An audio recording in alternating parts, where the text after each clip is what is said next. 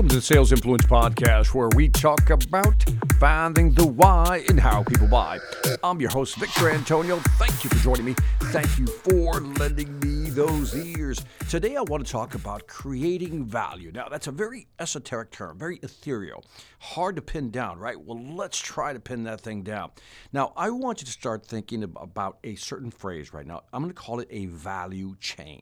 A value chain is really, a chain of value. How do we create a chain of value so when we're presenting our product or service to a customer, they understand the value beyond the price? Remember, as I always say, don't position your price, position your value. So again, position your value, not your price. So let's the first step in the value chain, the simplest one, the most, remedial, is price, right? We try to give a better price, and there is value in offering a good price. So let's not discount that. There is value in offering a better price, but in the long run, if that's the only value we offer, then that is going to be a commodity and we're not going to be able to compete. So let's move beyond the primitive just price value lever. Let's talk about maybe delivery. How about delivery? Let me give you some ideas here. How about delivery? Is there something about your delivery in terms of how fast you can get it, how you deliver? Is there something in your delivery process that we can highlight that we may do differently than our competitors? And if we're not currently doing it differently, could we do it differently? Could we create a different way of delivering value? In other words, is it completion, time? Is it the way we package things when the customer gets it? Is it the instructions? Whatever it may be. What is it about our delivery that we can begin to say, there's value in here, Mr. Customer, and then we start documenting that and actually presenting that value. Let's go to the next step in the value chain. How about quality? Talk about quality. Like, for example, if you're selling a technology product, right? You can talk the mean time before failure. In other words, how good your product is, the quality of your product, and the longevity. People who use this product have been using it for 5 years without any problems. If you have software, talk about the robustness of the code and the quality assurance that goes with developing these programs. What is it in terms of quality about your product that you can highlight that is different from your competitors? Let's go to the next step. How about service support? What is it about your service or your support that is different than your competitors? Now think about this.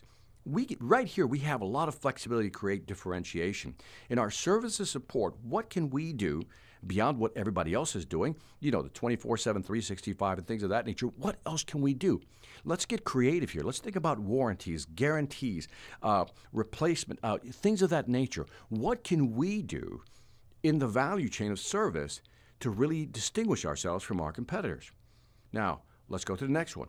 Let's talk about priority. Priority is when you tell a customer, look, you've been giving us a lot of business in the past, and we've put you in this special category where you now have this priority. So in other words, can we create tiered service?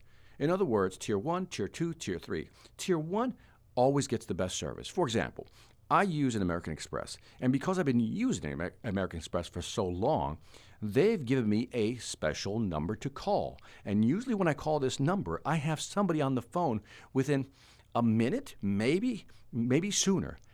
What can we do? What can you do to let customers know, hey, we're going to treat you differently. We've got different tiers of service, but you're special, and that's a differentiator. How about promotion? How can you help with promotion? In other words, how can you help them promote their business? Maybe there's something about your product that you can use to help them promote their business. Now, this is a rough one. This is kind of what I want you to really kind of think about. Can we do some joint promotion if we're working together? Can we use our promotion power to maybe even help your company? Don't know if that applies to your case, but give that some thought. How about this one? Because you're buying from us, Mr. Customer, and our product is a brand product, there's some leverage in that brand. There's some leverage. When people know you're using, let's say, a Sony, they know that's a quality product, right? If they know that you're using our brand, it gives your business a higher valuation or higher level of respectability. So maybe within our own brand, there is some value. Again, there's a lot of little things here we can talk about. There's price, again, I talked about, delivery, quality, service support, priority, promotion, maybe even brand leverage.